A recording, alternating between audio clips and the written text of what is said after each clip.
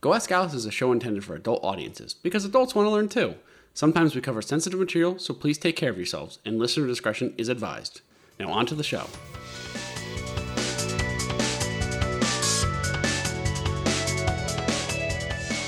Hello internet friends, and welcome back to another episode of Go Ask Alice, the show where we jump down random internet rabbit holes and bring you wonderful factoids from our adventures in Wiki Wonderland. I'm Drew, and I'm a trombone champion. You better believe it. Oh, the game! Did it come out? The game, yeah. Oh, so exciting. I love that for you. Oh, it's good. It's a great game. With me is... Eugene, you can my you turn. can go in the middle.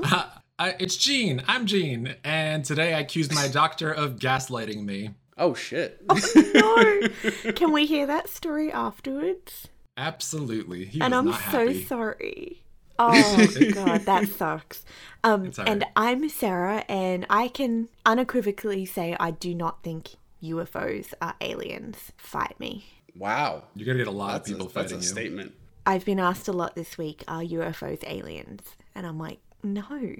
That's not the scary thing people should be worried. Anyway. What they could be.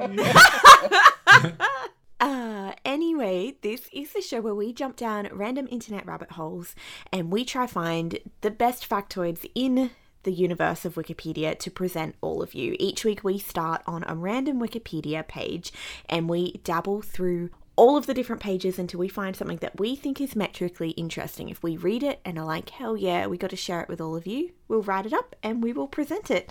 What page did we start on this week? The wheel. Wheel, yeah, that's it. Wheel. The wheel. And I can't remember, did we get very far? Drew, where did you end up? I did not get far at all, because you just add another wheel to what we got, and you got two wheels, it's bicycles. Bicycles. I ended up on bicycles. Excellent. Bicycle. And Eugene, did you end up on an automotive motor transport? Not even close. I ended up on Roman bathhouses. Wow. From wheel. All right. I cannot backtrack and tell you how I got there. Sorry. That's amazing.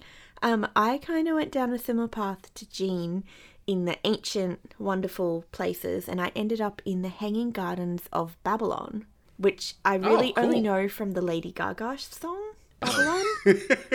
Oh, no. So I did a lot of research. I'm so excited for this topic. Before we dive in, though, we've got question of the week. And this week's question is, when you're making a peanut butter and jelly sandwich, does the peanut butter go on the top slice of bread or the bottom slice of bread? Jean, There is what do you only think? one correct answer, and it's the bottom slice of bread. I agree, but I'm not going to single out Drew if he doesn't agree, because he's looking a little guilty. I do not agree. I think it goes on top, because I think that you get a better flavor from the jelly when you bite into it. It like hits your tongue first, and then you get the peanut butter. Because I think peanut butter mars the whole jelly flavor. I think you get too much peanut butter if you bite into direct top peanut butter. And this sounds crazy. I sound like a fucking madman. No, this is very interesting. Your reason So like you behind it. get so much more pure jelly flavor from it by Before biting the into peanut jelly butter first. hits. Before peanut butter hits, and then it's just like it washes out as peanut butter. I think that's why I like it. I think you could be correct. I never thought about that. I was going to say, I must just eat like a maniac because I don't even consider like what comes first. I just shove it in my mouth and I'm like, yes, that blend. Yes, peanut butter, yes. My peanut butter goes on the bottom structurally because it's got more girth to it, like solidity. What's the word? Density? So I feel Density, like that's the one. dense things should go on the bottom, right? Actually, yeah, because then if you drop it, you know it's just gonna spin out of control. Not that you should be dropping a sandwich anyway. But I think gonna that's a similar spin reason out of why I control. do it. I think of heavy. I put heavy on the bottom. Same as like when you're making a burger, heavy goes Yeah. on the bottom, like Yeah, the yeah, meat yeah, or yeah. the fake meat. You got it. Okay. Well, if you would like to disagree or agree with any of us, you can find us on our social media at Go Ask Alice Pod on Twitter or Go Ask Alice Podcast on Instagram, and leave us your opinions. We will not judge you either way, we promise, won't we, Jean? No judgment. I He's can't like, make any I promises cannot promise. personally. Can't promise anything. Well, if you want to be harassed, come and join us. We'll have a good time. Yes. That's more likely to happen. So, should we do like a historical sandwich with the wheel, with bicycle in the middle. In the middle? Okay. What do you want to start out with then? Ooh, I go first. Maybe, because in my head I see like a little adventure, like we're at the bathhouse, we do our thing. And then we take the bike. We take our bike. We go to the gardens. Yeah, it's like a whole day. I like that.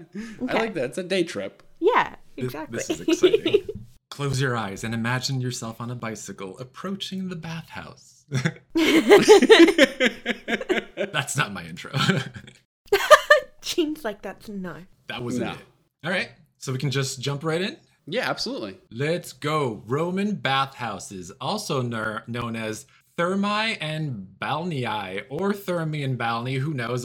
Google couldn't translate correctly or pronounce it for me, so I'm going to go with Thermae and Balneae. As you can imagine, these are various bathing facilities that were scattered all over Rome. A thermae is typically a larger imperial bath complex, whereas a balneae is a smaller scale public facility where like rich people can go, but they'll commingle with poor people, and that's okay. So basically, was the first one more rich people only? Yeah, big and rich. Okay. Big and rich. Usually poor people are not allowed into those because they're kind of like privately owned or like in palaces and stuff like that, and no peasants allowed. But I think the best modern comparison is like a country club versus a public pool. Oh, that's an excellent comparison. Yeah. I've never been in a country club. Me neither. My sister has. They sound wonderful. Not for us poor peasants.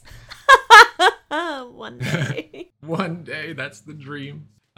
So there were around 952 unique bathhouses that existed by 354 AD, and that's only the ones that we know of. There might have been more that got lost to time and ruin. But the point is that Romans loved their baths. It was like all they cared about. I mean, that's not true, but it was an integral part of their life. You could say it's all they cared about. I appreciate that they liked being like mega clean and sparkly. Yeah, well, I guess that was part of it. There were some other things. We'll get into it. Was this more like the adventures that happened in the bathhouse? Yeah, there you go. Now you're on it. So almost every single town and city within the Roman Empire had at least one bathhouse. It was like weird if a town or city didn't have at least one. And they were actually so important that Romans would build them at like war campaign sites for their soldiers as they were out in war because they couldn't go back home. So that's how important these were, like intense. Typically they were built with millions of fireproof terracotta bricks and finished with fine mosaic floors, marble covered walls, and decorative statues throughout. They were very fancy. Even the poor ones like the Balneae were adorned however they could be, just because, you know, you wanted to go to a nice place, have a good time, relax, enjoy your surroundings. They were usually supplied with fresh water via natural hot springs or aqueducts. As we know, the Romans loved their aqueducts. They did. They typically opened around. They were. Oh my God! Wait till we get into this. Okay. There was some crazy shit I discovered. Bathhouses that were public were usually open around lunchtime and then closed around dusk. You could go in, rich or poor, again, into these public bathhouses for as little as 2 denarii a person, and they were usually free during the holidays because, you know, gotta make the people happy or they'll revolt. They were located as well in wealthy private villas, townhouses called domuses, and forts for the soldiers. One of the oh my god, I always forget. Bibness. I'm gonna post 8 or 9 images. I don't know. Incoming. So wow.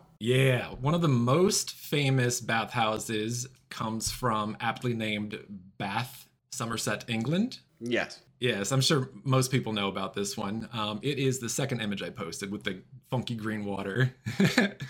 It's a super popular tourist attraction, and it's got an active hot spring still. However, you don't want to go into that water because it's full of live active bacteria related to meningitis, which can kill you. I was going to say, it just looks like a meningitis cesspool in there. It totally is. And like they literally have to like close it down and make sure no one goes in there because like someone literally swam around and then died from a brain infection. Oh my God, that is my worst fear. Yes. Is bad. Wow. No brain infections, please. And then we have another famous site, which I never knew about this. I knew about the Bath, England, but this is freaking cool. It's called the Thermae of Caracalla in Rome, Italy.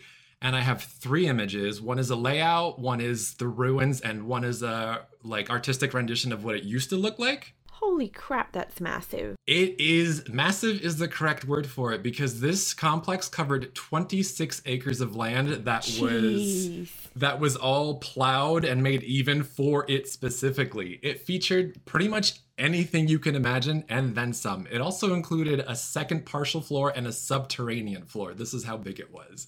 Holy moly. If you can see amazing. in that second picture of the ruins, see how tiny those people are? There's people in that picture. Like, wow. It's crazy big. Unfortunately, this place fell into ruin around the 530s, where like the ancient Roman Empire was falling apart and all that sad stuff was happening. I think I read recently the 536 was literally the worst year ever to be alive. But again, its colossal ruins still stand today, giving you an idea of like how just huge this place was. So like, again, they took their baths extremely seriously. Obviously, bathhouses were used for bathing. Can I get any ideas of what else they were used for from the two of you? A little hanky-panky. Hanky-panky, what does that mean? Do you not have that expression in the US? It's like little sexy time. Oh, sexy time. Okay, I thought that's what that meant. I was like, is this Not a trick question. I suppose it could be, but I believe that was frowned upon on the grounds. Okay. We'll sort of get into that. Drew, any ideas? I'm gonna say drinking. Lots of drinking. Yeah, you could. Okay, so we got some close ones. Gossip? Yes, that's the main center? one. Okay. Socializing, yes. Because the bath process was long and arduous, so people would be like, they wouldn't want to just sit there and awkwardly just stare at each other. So it would be a great time to socialize. For friends would catch up with each other. They'd meet associates. Clients and patrons would talk about business. People would make dinner party plans and stuff like that. It was like you'd go to the bathhouse to chat while doing your, cleaning, bathing, whatever thing. Yeah, they were also used for healing. Things like joint pain, muscle aches, hangovers. You do want to go to the bathhouse for a hangover. Oh, absolutely. Ooh. Entertainment. There would sometimes be musical performances and games in the bigger thermi, like imperial complexes and whatnot. A big thing that I didn't know about was exercise. A lot of people would go to exercise in these bathhouses. There'd be weightlifting, cardio, like a whole sports area where people could like wrestle and throw discus. Oh. Yeah. Wow. I was thinking like water aerobics. I'm sure they had that too in one of the pools. They had like all these extra amenities that I'll get into. And then the other 3 are eating, reading, and relaxing. It is like a country club. It is. It's totally like an ancient Roman country club, which is crazy because I never thought of it that way. Nudity. Yes.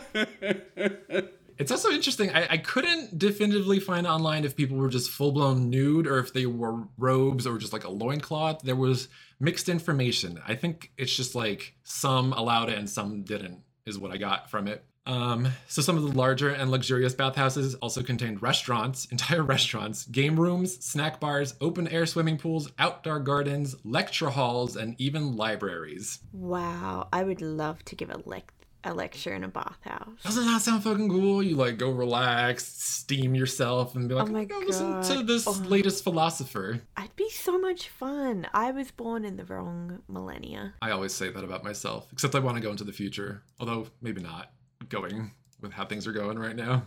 Yeah, I give Earth 10 years. We'll see what happens.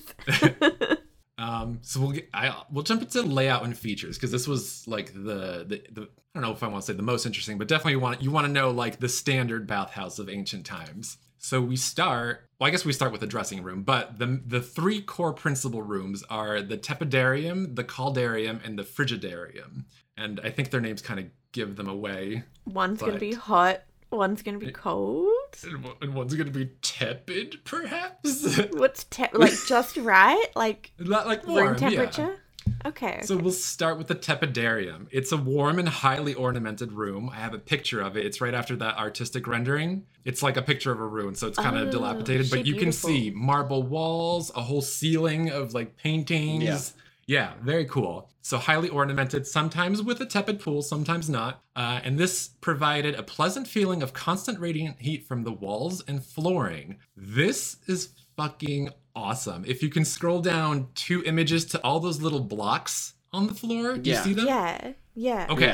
Okay. This is cool. So the tepidarium and the caldarium, they were indirectly heated by a furnace or boiler that sent hot air flowing under a raised floor called the hypocaust, which is that. Imagine all those little blocks, but with a floor on top of it.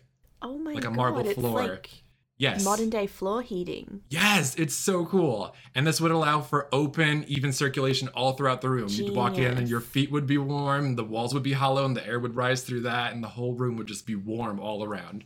So cool. So freaking smart. So cool. I can't.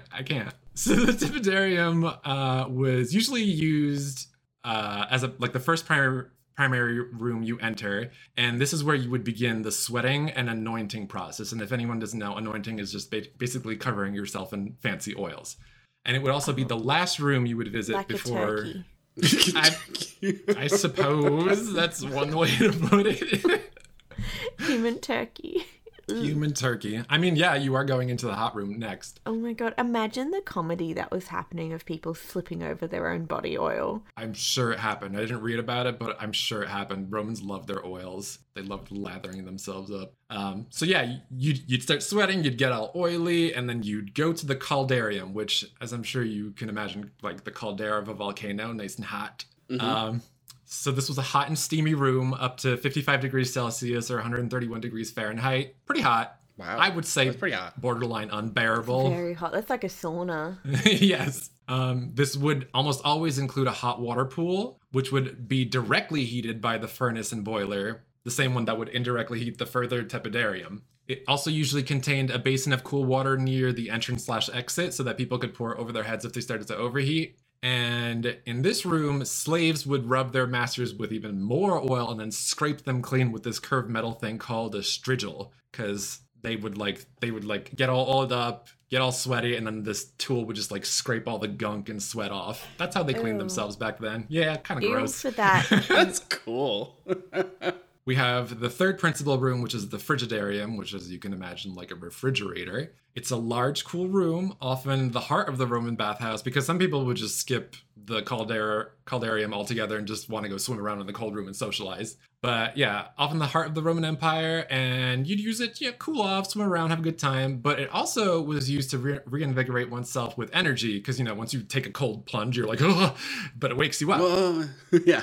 Yeah, and it would also end the sweating process by closing your pores and cooling your body temperature down to non-sweating mode. So a typical visit would be you'd come in, you'd get undressed in the dressing room, you'd go to the tepidarium, hang out, get oiled up, get nice and warm, get ready for it, go into the caldarium, soak, sweat, hyperventilate, go back to the tepidarium to balance out, go to the frigidarium, cool off, get reinvigorated, go back to the tepidarium again to balance out, and then you would either... Like hopping between a hot tub and a cold pool in snow. Absolutely. This is amazing. And there's science that proves that this is a very effective method for healing muscle strain or pains and dealing with so many ailments. And they knew about it. Your fight and flight response, which is triggered by your interbeat interval of your heart rate. So if someone's having a panic attack, you can reset, or you can try reset your I think it's called the sympathetic nervous system. Yeah, sympathetic. But yeah, you try reset it with ice or hot, and your body goes into its oop, I gotta live mode, which is pretty neat. I love this podcast. I learned so much. I want to just be these people jumping between pools and living their best, relaxing lives. But yeah, you'd get dressed after that and either leave the complex or move on to amenities have a nice stroll through a garden and go peruse the library, or go sit and listen to one of the lectures by the new trendy philosopher. Sounds nuts. It is nuts. Other rooms included, obviously, the changing rooms, which we talked about, sports and exercise rooms, the latrines, which I posted in the spoilers chat, that fancy marble toilet. Oh, yes, fancy marble toilet. Apparently, most of these had constant flowing water, so you didn't even need to flush. You just did your business and moved on. And this is a little side note, but do any of you know what a xylospongium is? No. Okay, it is simply a stick with a sponge tied to the end of it. And do you know what people did with the xylospongium? Is it like a loofah? It is like a loofah for your butthole. Oh. Oh my god. Do you guys remember the infomercial from years ago for the Shiny Heiny? Oh, the Shiny Heiny, yes. The infomercial where it was like a little thing on a stick that you were meant to clean your butt with? People don't change. It's amazing. Nothing changes. Millennia later, people don't change. We're still using Xylospongiums. And I will give a trigger warning. This is about suicide. So if you want to skip ahead, there is a story, like a record of this happening when in the Colosseum, because the Colosseum was brutal. Either it was a Germanic gladiator or it was a Christian martyr who didn't want to like go up and get eaten by like alive by animals. So he took a Xylospongium and shoved it down his throat and killed himself. Can you imagine? Wow. What an odd That way is to do it. better than being mauled by animals for the entertainment of Romans. I would rather be mauled. Yeah. All right, trigger warning's Wow. over. Wow. Yeah. I figured I'd throw that in there because I'm like, no one's ever going to bring this up randomly. I got to do it now during the latrines. And people have to know. People have to know. Oh my god. Some other rooms included separate cold water bath plunges, which sounds great now because I don't know why I'm so hot. Massage rooms, which also sounds great. Superheated dry and sweating rooms hotter than the caldarium, which hotter than 55 degrees Celsius is crazy to me. I feel like you could die. Right? And then outside sometimes, like especially in that big one, the Thema of Caracalla, they had the shops set up so you could shop around there, and also shrines sometimes for the bigger Nice. ones. Depending on the size of the bathhouse or the customs of each individual site, women had either their own separate facilities or were only allowed to participate at earlier parts of the day, making way for men in the early afternoon. Because back then, women were, not seen as equals in any shape, way, or form. We're heading back in that direction, though. Oh my god, we are. There are sparse records of women and men bathing together, and I don't know if this was sexy time or just bathing, but it was definitely looked down upon in pretty much all Roman society. That was a no-no. But no, it is so bizarre that it was like, no, we're going to have boys' time. Boys' time Yeah. only in the baths. Absolutely. And women got like 2 to 3 hours and boys got like all the rest until dusk. Sexism. But with that, we can jump into issues and controversies related to Roman bathhouses, which is probably my favorite thing. Yay! So back to Hanky Panky. Prostitutes often worked really, really close to bathhouses for obvious reasons. I have heard this one. Yeah. Yes. This led to various political scandals and also the spread of STIs. Who would imagine? Who could have seen it coming? Yes. Thieves and pickpockets also love to hang around bathhouses, especially the wealthier ones, because hello, people are undressing, leaving their goods behind, and it's literally the first thing you walk into is the dressing room. So like, if there weren't guards or if a guard could be distracted, your shit's gone. Another issue was these places weren't always well maintained. Some got kind of grody. Sometimes water wasn't renewed regularly, leading to the buildup of oils, dirt, and even human excrement. I see your face, Sarah. It just... As I'm sure you can picture, this led to the insane amount of bacteria spreading and causing even further diseases. There's actually records of PSA's, public service announcements, that suggested you do not, no matter what, go into a bathhouse with an open wound unless you want to risk developing gangrene and losing a limb. Oh my So they knew. god. They knew. They knew. Good on them for They knew knowing. what was going on. But they didn't care because baths were an integral part of life. You can't not. I wonder if they had like a bath alternative, like a shower. That I don't know. I didn't see anything about showers. I'm sure they did, but I don't know if they ever caught on. Yeah. Because Romans were crazy inventors. We love the Romans. Another thing of controversy was natural hot spring baths were often used as a place to ask Sulis Minerva, the goddess of the spring, to curse people. And so sometimes they would like dig up these ruins and find all these little lead bits with scribblings all over them. And so Curse It's like tablets. curse tablets, curse Whoa! notes. Yes. So people would literally scribble the name of someone they hated or wanted vengeance on, pray to Sulis Minerva, and toss it into the hot spring. Amazing. Hope for the best. In the Curse worst. Tablets episode, I touched on this, but I don't know if Jean has heard this story, but my nan does like a similar thing now. If anyone wrongs her, she writes their name on a piece of paper and sticks it in the freezer to freeze them out of her mind or life. Hell yeah. I love And that. every time I hear of a Yeah. curse tablet or a curse note, I think of my nan. Good old Nan cursing people. And then lastly, as a controversy, murder? What? Murder? So I'm sure there are more, but the one that kept popping up when I was looking for murders in Roman bathhouses was for a dude named Lucius Macedo, who was known as a very cruel and arrogant Roman praetor. He, funny enough, was actually raised, either his father was a slave or he was a slave, but then he became a praetor by proving himself. But he treated his slaves like garbage, and he was attacked by them in his private villa bathhouse. And this quote comes from Pliny the Younger in one of his letters. Pliny again. Hey.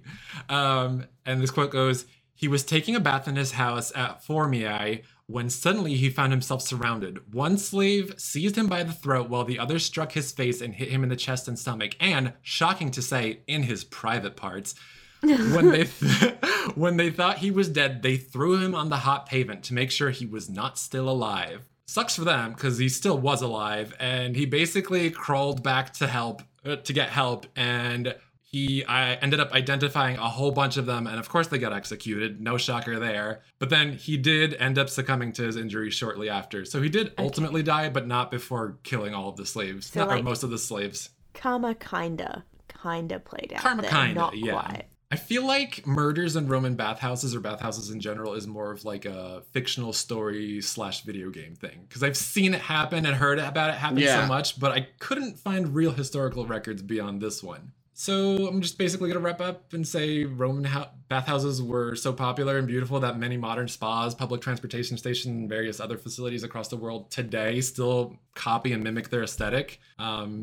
Which, I mean, looking at these pictures that I posted, hell yeah. It's fucking awesome. Oh, yeah, absolutely. Yeah. That's Wow. what I end on today. Wow. Good work, Jean. Yes, thank you. That was a fun adventure. Wow. I'm just Drew in awe of these speechless. bath He's just houses. thinking about all the baths he could have taken back in the day. I could have taken all these baths, and now I just shower all the time. Like, come on. So what's I the do have point? like a confession. I actually Mm-hmm. hate baths, like actual baths where you're in, our tiny little I bath almost and never it's take hot them and it's myself. steamy. I'd rather not. But the idea of a bathhouse sounds more fun, I think. Correct. Because Just it's like an chatting. experience and an It's like a hot adventure. tub. Yeah, but Yeah. better. I like it. I like it indeed. Shall we jump on our bike and go for a little pedal? Away from the bathhouse. Yeah, so this week I ended up on the Wikipedia page for bicycles, which I specifically landed on because I really love to ride my bike a lot, like a ton. And I feel like that kind of makes me an asshole. And I'll explain why. I will explain why this makes me an asshole. I'm so confused. Yeah, I know, it's very confusing. Just wait. So, I have to center myself to describe what biking makes me feel. Basically, I feel when you're on a bike, it's like a completely different relationship with the road that you're riding on. And you're so much more in touch with every single aspect of the road, and you're like every single hill you feel, every single downhill you feel, every like curve. It's like so completely different from riding in like a car or something, where you're just so much more in touch with every aspect. And I feel like because when you're in a car, you're just kind of like going down and you're just driving and like maybe you'll dodge a pothole. Like that's your big thing. Like there's no real connection to the road. While when you're on a bike, it's just so much more different than that. And it's just like you're just so connected to it. And I feel like that's such a cool aspect of riding a bike, is just that connection you get with the road you're on. And I really hope this is not just like a me thing where like I'm the only one who feels this way. No, Drew. sure I am no longer confused, and you are not an asshole, because I used to ride my bike all the time as a kid after school, just for the sake of riding, and I know exactly what you're talking about, and it is amazing. Yeah, right? It feels so awesome when you're on the road and you're just riding on it, and every little like curve you feel, it's so cool. And that's okay. I'm glad I'm not an asshole, because I was I was writing this out and describing it. Oh, you don't ride your bike anymore? I don't, but I so wish I could, because I miss that shit. I miss it. Yeah, it's freedom. It's like freedom incarnate. You're riding on it's so freeing and so great. But I'm glad I'm not an asshole, because I was writing this out and describing it, and I was just like, I feel like an asshole writing this out, but I'm glad I'm not. So No, that was good. That was very colorful, a colorful description, and I loved it. I appreciate that. As I said, I love my bike, so I really had to stop on this page because I really wanted to know, as I always do for some reason, I really wanted to know the history behind it, because I thought bikes are so cool. How did we get here? Like, how did we get to this modern like invention of a bike? And that's where I really kind of like dug into. And I want to know how quickly it came after the invention of the wheel. Ooh. So the invention of the wheel happened forever ago, and we're talking like the 1800s as to when a bike was made. So we needed a lot of different things. Is this right? the two-wheel bike, or like a trike, or? Is this like a big-wheeled bike? Well, you mean we'll get into all of those. That's the history of the bike right there. You just got it. Okay. I thought they were older. No, they're really not. I guess the modern concept of bicycle, maybe sticking to, but here, okay, let me start out. So the first real thing that we could consider a bicycle was called the dandy horse, or as the Germans would say, the Laufmaschine, which is the running machine. Okay. Where basically it was two wheels attached to like not really like a plank. I don't know how to describe it. It's more of like a scooter type of thing, where you'd sit on it and push with your feet. There were no pedals to it. It was just like a scooter almost. And there was no real like drive to it. It was just like your legs were pushing it. And it would get you from point A to point B, but it wasn't really a bike in the sense of a bike. Oh, sorry, I completely forgot to mention dates. So this was first shown in Mannheim in 1817 and in Paris in 1818. And basically the rider would sit across this wooden frame that was supported by two inline wheels, and you would push the vehicle along with your feet and then steer with this front wheel. So it's basically a bigger scooter almost. And that was the dandy horse. And that was like the real first bike that was first invented. Wait, super important question. Yes. Did the dandy horse have a horse head in the front? I looked and I didn't see any dandy horses with horse heads on them. Oh, disappointing. That would be excellent. So the first mechanically propelled two-wheel vehicle that was supposedly built in Scotland in 1839. This claim has been disputed quite a bit. So people think it was first in, like the first two-wheeled mechanical bike was built in 1839, but as I said, it was disputed and people aren't sure. But funny enough, it was actually the first recorded instance of a cycle traffic offense was done in 1842, where an anonymous gentleman riding a velocipede, which is a French bicycle, of ingenious design, was fined for knocking over a little girl. So the first offense on a bike happened in 1842. Fucking pedestrians, I swear. Little girl pedestrian. And he was charged 5 shillings for the offense, which is like about a little bit more than $25 right now. That's not bad. So that's not bad for knocking over a little girl. Like, you know, it could be worse. Could have kicked her. Could be worse. Yeah, but that was just like the theorized first bicycle, but the actualized, like, mass-produced first bicycle really happened in the 1860s, where a Frenchman, Pierre Michaud and Pierre Lemaine, like two Frenchmen, took the bicycle design in a completely different direction, away from like the dandy horse, and added the mechanical crank drive with pedals to the enlarged front wheel. So this is where we get to more of the bikes, not the bikes that we know, but the bikes that we kind of, when you think about like an early bicycle, this is kind of what you want to think of. A resemblance. This is front wheel. Yeah, the big old front wheel, the penny farthings. That's it. Yes, I have heard.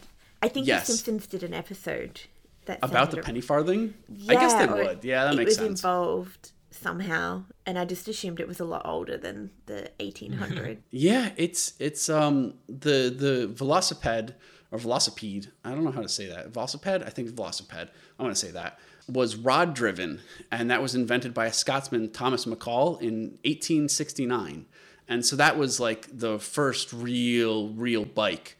It didn't have any gears, or it didn't have any Like the tires weren't like inflatable tires or anything like that. It was just basically pedals stuck to a wheel that you could kind of push around a little bit. And that was the French Velocipede, which was the wood and iron it was made from wood and iron.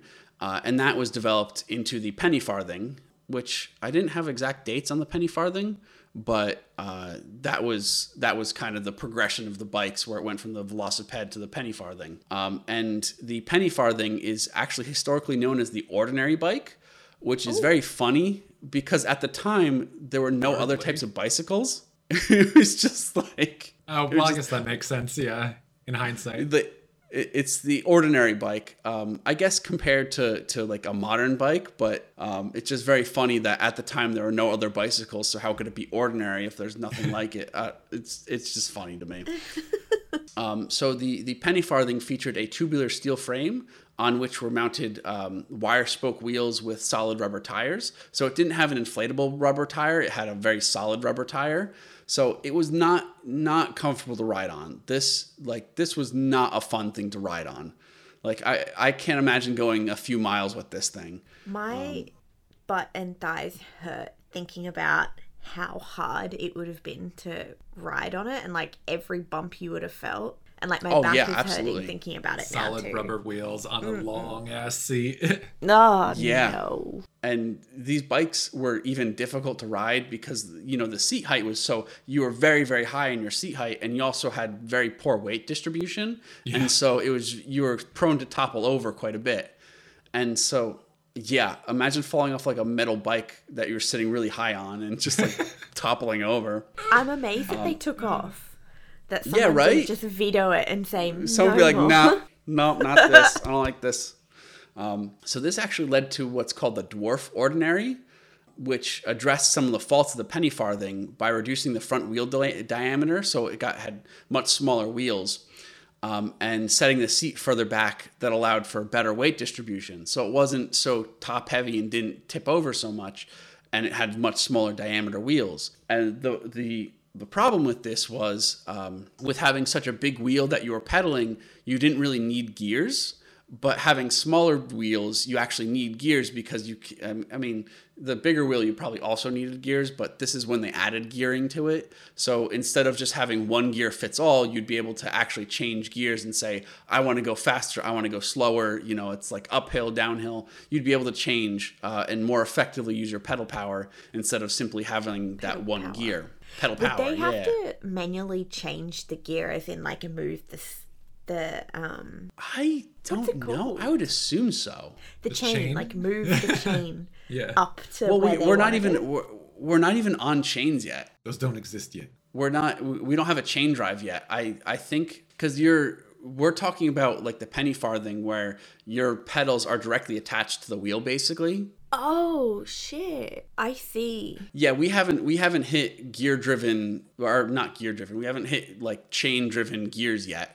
We're still before that. So I don't know exactly how shifting worked back then, but I would assume, I don't know. I guess it would be like you'd move your pedals or like you'd shift where your pedals were. I don't know how it would work. I'll have to look into that more. I'll have to think about that. Sorcery, that's how. She's a witch. The main problem was having the drive be you're steering with the front wheel and you're also pedaling on the front wheel. Whenever you'd crank with your right foot, it would crank your handlebars to the right and then to the left and right. So you're basically fighting your pedaling the entire time by having the wheel, like your pedals connected to what you were using to steer. So that was a key problem with the dwarf ordinary, where you were just basically going back and forth, back and forth, back and forth.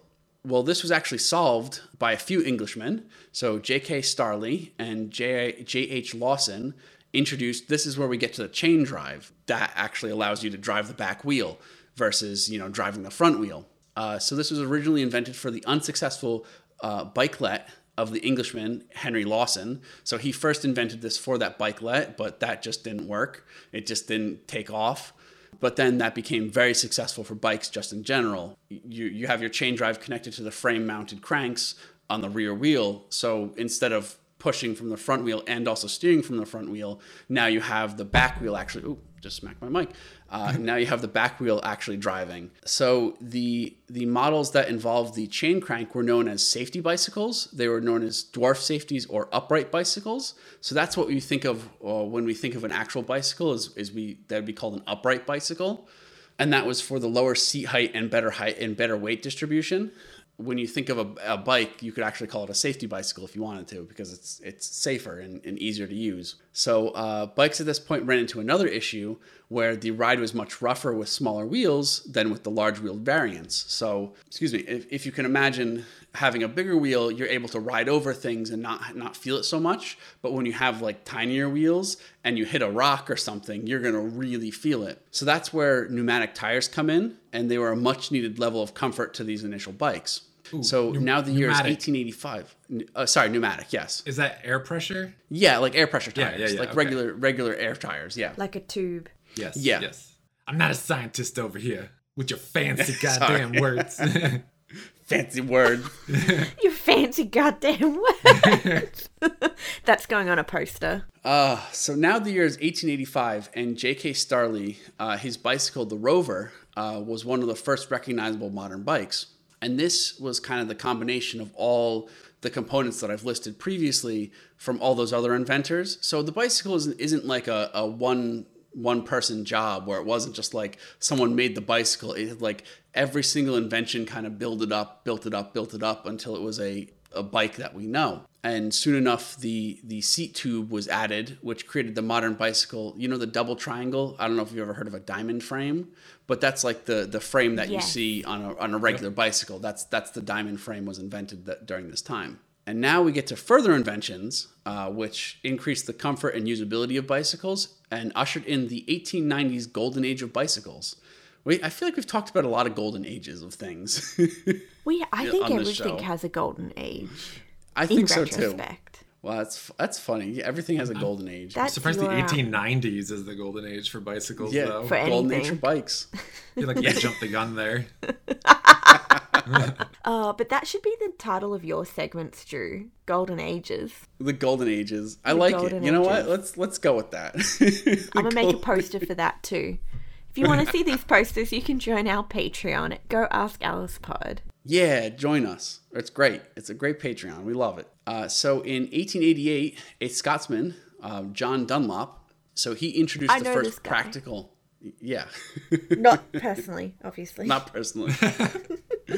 But he introduced the first practical pneumatic tires, which soon became universal aspect of bikes. So yeah, John Dunlop was, I think, was it galvanizing? Did he? Think he might have. Vulcanizing. Vulcanizing. That's the word for it.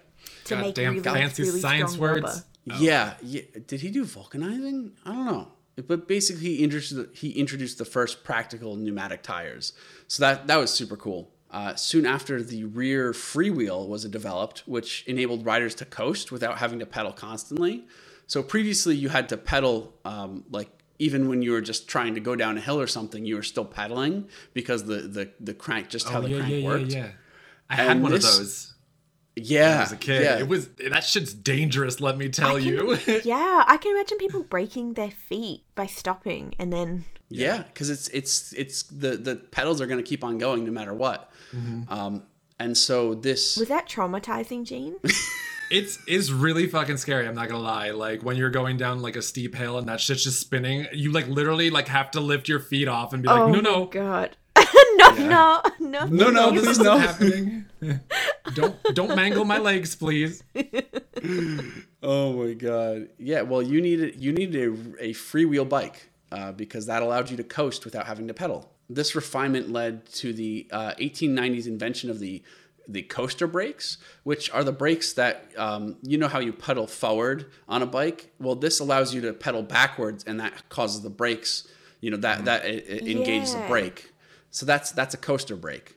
That's a good So invention. that's a good invention. I mean, I'm a big fan of the next invention, which are the derailleur gears and the Bowden cable pull brakes, which are I'm those just not that classic. into bikes to know what that is. The So little hand grip thingies, yeah? the hand grip things, exactly. Yeah. Oh, yeah, yeah. The modern hand grips that like tightens on the front and back wheel and allows you to stop. That's The little rubber that was, stoppers, yeah. Exactly. That was invented in the 1890s. I see. And- I see. And the derailleur gears, that's Oh, I know what that's You know how too, you're- right? Where it scales that? down like by itself? yeah. Yep, Yeah. exactly.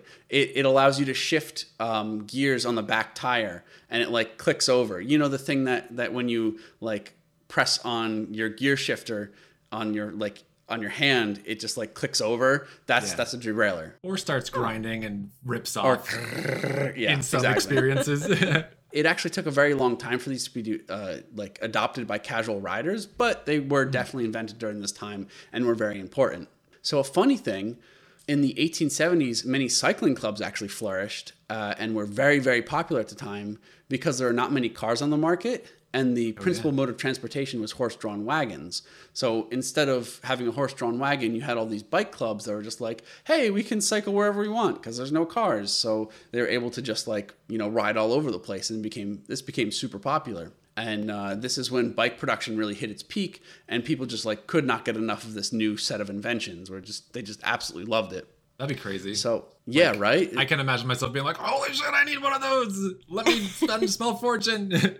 Early stage capitalism. Yes. Exactly. That's exactly would've- what it was. It would have changed people's lives, though, like, because not everyone could afford a horse and a cart, or even to rent one. So that's pretty amazing. Yeah. It's funny you say that because I was literally just about to say that. The exact same thing. It literally changed people's lives because bicycles and horse and buggies were the two mainstays of like private transportation just prior to automobiles. And this actually caused like the smoothing of roads in the late 19th century that was stimulated by the widespread advertising, production, and use of bikes and horse-drawn buggies. So that's why our roads are smoother because, we had bicycles riding on them. Thank yeah, God. We still bicycles. have cobble streets in some parts of Melbourne. Ugh. Oh, they are the worst to drive on, and they're even worse to walk on because you just feel like you're a drunk, like sailor, trying to walk down the street. Oh, it's funny. So, more than 1 billion bicycles have been manufactured worldwide as of the early 21st century, which is super cool. That's a lot of bikes. And bikes are the most common vehicle out of any kind in the world. So that's super cool. The bikes are really, really everywhere and used by a ton of people. Really? So there's more Yeah. bikes than there are cars in the world. Yes. That's crazy. that's- Why don't I believe that? I'm like, that's not I mean, I guess, yeah. Crazy. That's so cool. It's super cool. And one thing I really wanted to end off on was bringing up just how important, there's actually a large section in the Wikipedia article about this, just how important the freedom was, especially for women, that bicycles provided. It was very liberating to be able to travel basically wherever you wanted, not wherever you wanted, but it made, walking distance was no longer a consideration. It was now what can I bike to?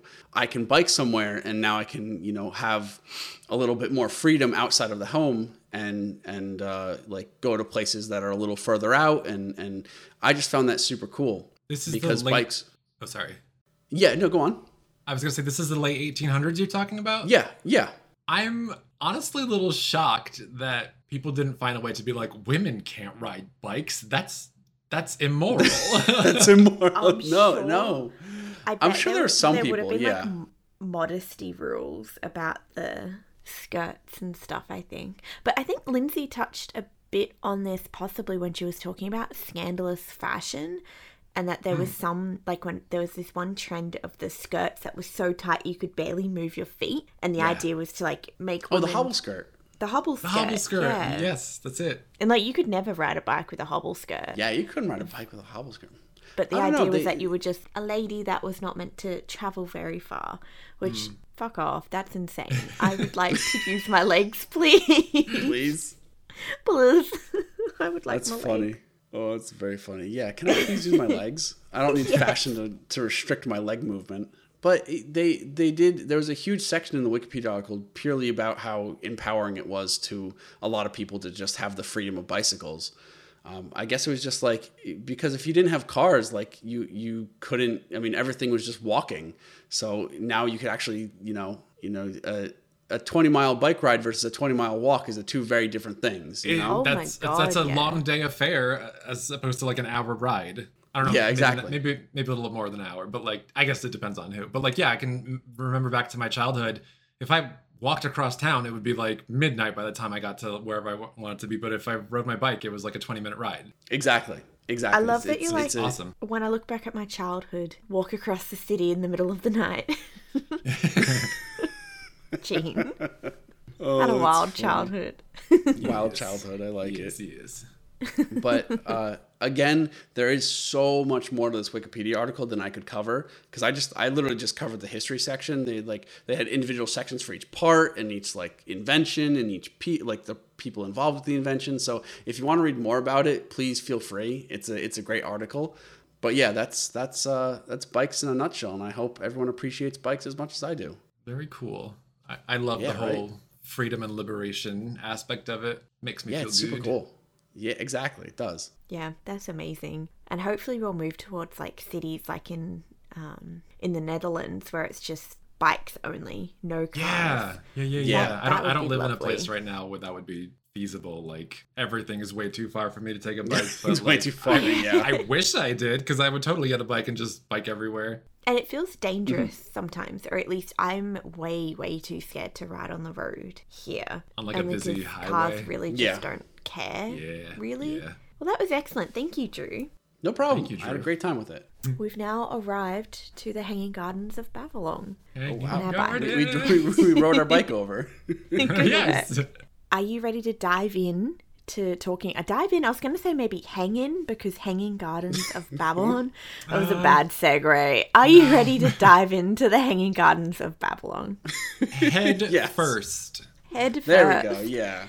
Okay, so first of all, have you heard of them, and kind of like what do you know already in a one sentence? I have heard of them from the game called Civilization. Mm-hmm. And they're a world wonder you can build, and you get awesome bonuses. I think you get a lot of food from them or something like that, and happiness. Oh my god. Okay, that's very cool. Yeah. Same for you, Drew? It's literally the exact same thing. It's literally the exact same thing. Okay, amazing. So that's kind of neat, because that will tie back to kind of what they were for, with different foods and exotic foods and things like that. But so they were one of the 7 ancient wonders of the world. So we have the modern wonders of the world, and we have the ancient wonders of the world. And we've already chatted about in a previous episode the Lighthouse of Alexandria, which was in modern day Cairo, now towards the north of Cairo. And we had the library and we had the lighthouse.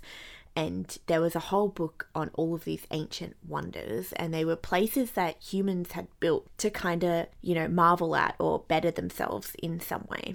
And the Hanging Gardens of Babylon were counted as one of them, because they were just so spectacular from everything we have in written history.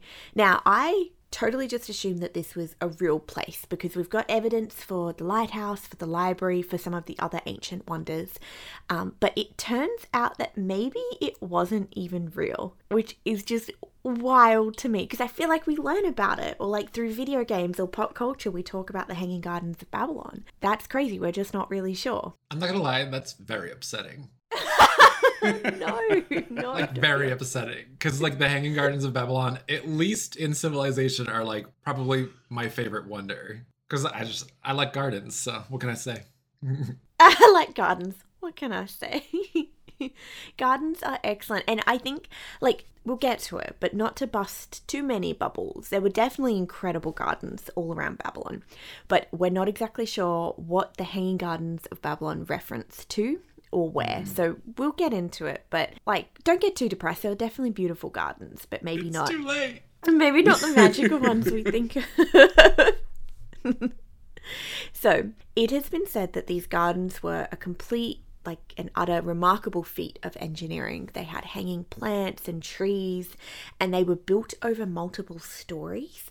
So you kind of see this imagery, and I'll pop some photos in the chat in a minute. You see this imagery of it kind of like layered, where it's almost, if you think of places like Machu Picchu or some of the other ancient agricultural sites where you have layered tiers of where you would plant things, Kind of that vibe. And there's a whole science to why this happened. So if you look at like places in Peru, like Machu Picchu or some of the other ancient sites where they've got these levels, it was so they could grow different types of vegetables and fruit in different mini climates. So they would build them into hills where you would get subclimates. So some places would be a bit colder and damper, some would be a bit drier and hotter, over just fractions of degrees. But it would mean that you could, what's the word? You could, I forget the word. It's like you could optimize what you're growing well. And I'm not sure whether the gardens of Babylon were similar, but I wouldn't be surprised if that was the case, where you've got, you know, this collection of different plants, and we'll get to it, but a lot of them would have been, you know, brought in from the people exploring different worlds, different areas around them, bringing them back. And not everything likes to grow in the same place. So you've got rainforest trees, you've got floor coverings, all that. So I think it would have been just absolutely incredible. And I'm going to pop some photos in business, and I'll get you guys to describe what you see. Ooh, I'm liking what I'm seeing from the preview. You can describe it to the audience. The first image? Yeah, the first image, or any of the images that stand out to you. Well, this is crazy. Is that the Tower of Babylon in the background? Is that what I'm witnessing? It could be. Yes. Yes, I believe it is. Very familiar. So I'm seeing a very intense multi-tiered temple, kind of like a pyramid, but like the whole step pyramid. Yeah. But it's columns instead of walls. Very large white columns. Lots of different foliage. Around this temple is, I guess, a lake or a river with boats and things. There's fountains. There's stairs with fancy people using umbrellas and little ostrich fan things. Statues of what looks like a sphinx maybe. A bull with wings. Palm trees, pines, flowers, shrubbery. I'm assuming fruit. Yeah. Top right corner, it's kind of a small image. It kind of looks like a white wolf. Like very opulent. It's a lot of exoticness. Yeah. Opulence, that's the word. Opulent and eclectic. Do you agree, Drew? I completely agree with that. That's a really good description of this. There might be even camels on that upper tier. There could possibly You're right. camels. I think you're right. Yeah. So I kind of, when you hear hanging gardens, I kind of thought very vine-like. Like I thought there was going to be maybe like an open area where they were growing like exotic vines and things, but not so much the case. It was more that tiered layered, and maybe plants were growing down and hanging down into the next layer that you could exist in. Yeah. Yeah, needless to say, they were considered an absolute marvel because of their beauty in writings, historic writings anyway. So the idea goes, and one of the most common attributations we have to these gardens is that they were built by the Neo-Babylonian king Nabokov II. And so he ruled between 605 and 562 before Common Era, so thousands of years ago. And the story goes that this king built it for his maiden wife because she missed all of the green hills and valleys of her hometown. And he had kind of married her, brought her to the center of Babylon to where he lived. And she was like longing for the greenery, for the pretty things. And so he built it for her. I love that. What a caring Isn't that husband. romantic? That's great.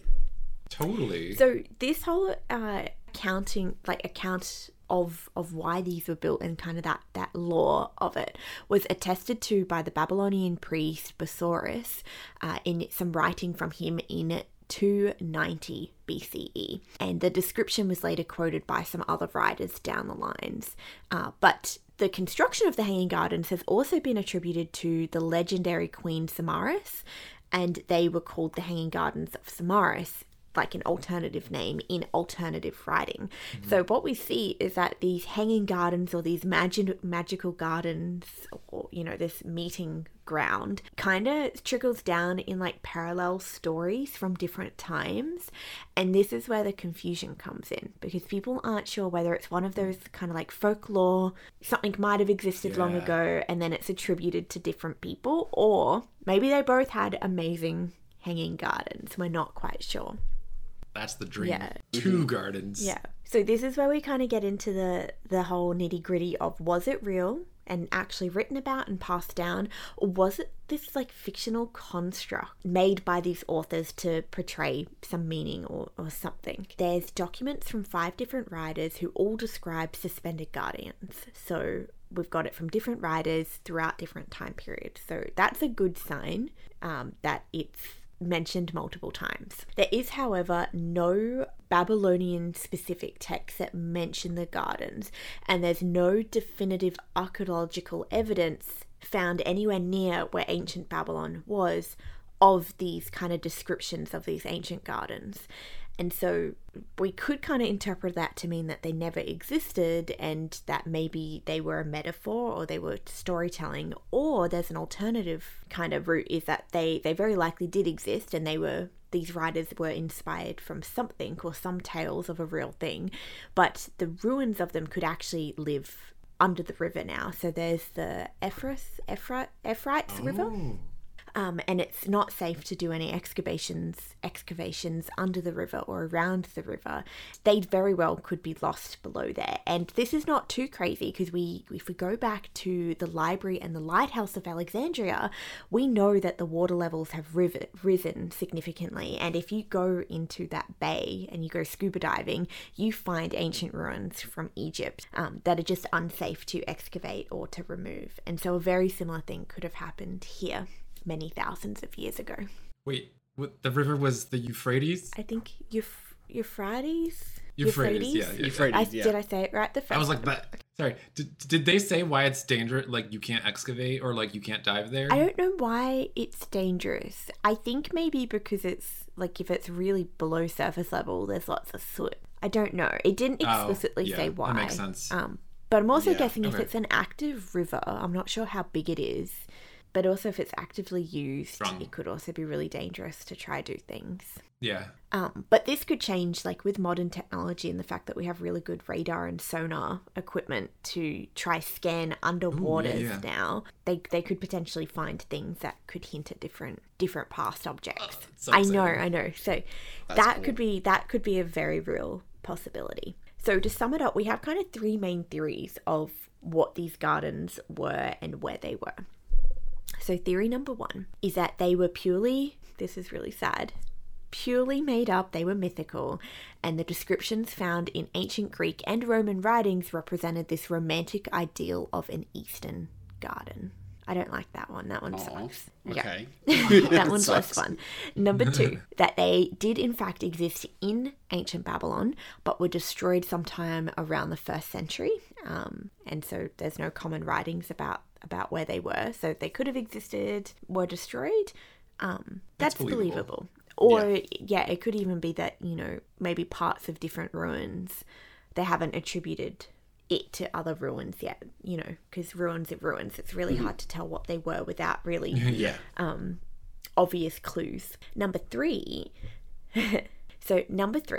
is that the legend refers to an already well-documented garden by King Sennacherib from 704 to 681 before Common Era, and it was built in his capital of Nirvana on the river Tigris. And so this is near the modern city of Mosul. So this was a garden that was from a different king that he definitely had, very well documented, and it also seemingly was like a collection of different plants. It goes that like this kind of final theory comes from an Oxford scholar named Stephanie Daly, who has written heaps of different books on different possible mythological places and what the actual history and the actual location could be. And she has one specifically around this mystery of the Hanging Gardens of Babylon and all of the different places they could be or what they could mean, if anyone is interested, which I think is pretty cool. So I think that theory is super believable, that maybe because we see this in history where there was one thing that might have happened or something, meaningful happened or was built, but then is passed on through kind of like in different stories, and you end up getting like an amalgamated thing that didn't actually exist. So a game of telephone. Yeah, like a game of telephone. Exactly. Which I feel like a lot of history is before we had full on documentation because it was really hard to document things. I really hope it Me was too. real. I mean, it's totally feasible, right? Like, oh, for sure. Like, it's not a crazy thing. It wasn't anything like death defying that they had to build. It was just a really nice garden. yeah. And we love a really nice garden. Yeah. So there's lots of art around what it might have looked like because a lot of, especially romantic painters, were inspired by this romance tale of it all. And from the art, we have like a breakdown of what plants might have existed from the region that it was in.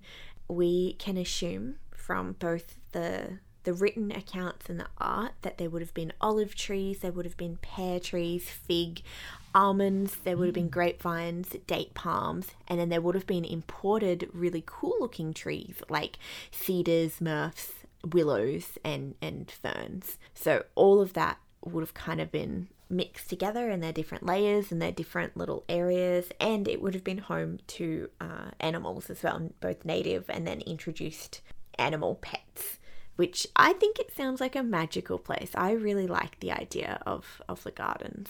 It does. Anything with the willow, especially that would definitely give the hanging effect because willows are all droopy. Yeah, willows are beautiful. I love that. So that's that. That's the maybe Hanging Gardens of Babylon. Maybe hanging, maybe. Maybe strong, maybe. I like that a lot. That's great. Well, I'll dream about it vividly. Yeah. It'll exist in my dreams.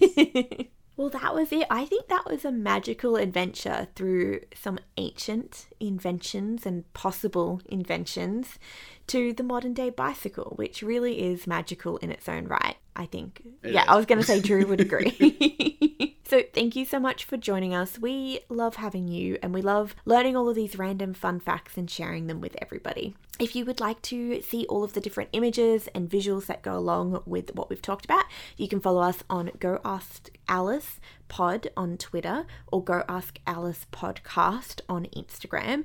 And if you really want to see special bonus posters, special audio edits, no ad edits, and just help support the show, you can come and support us on Patreon at Go Ask Alice Podcast. And we love all of our Patreons.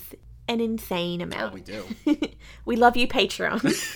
We love you, Patreon. Every everyone. single one individually and as a whole. Bye-bye. Bye-bye. Bye.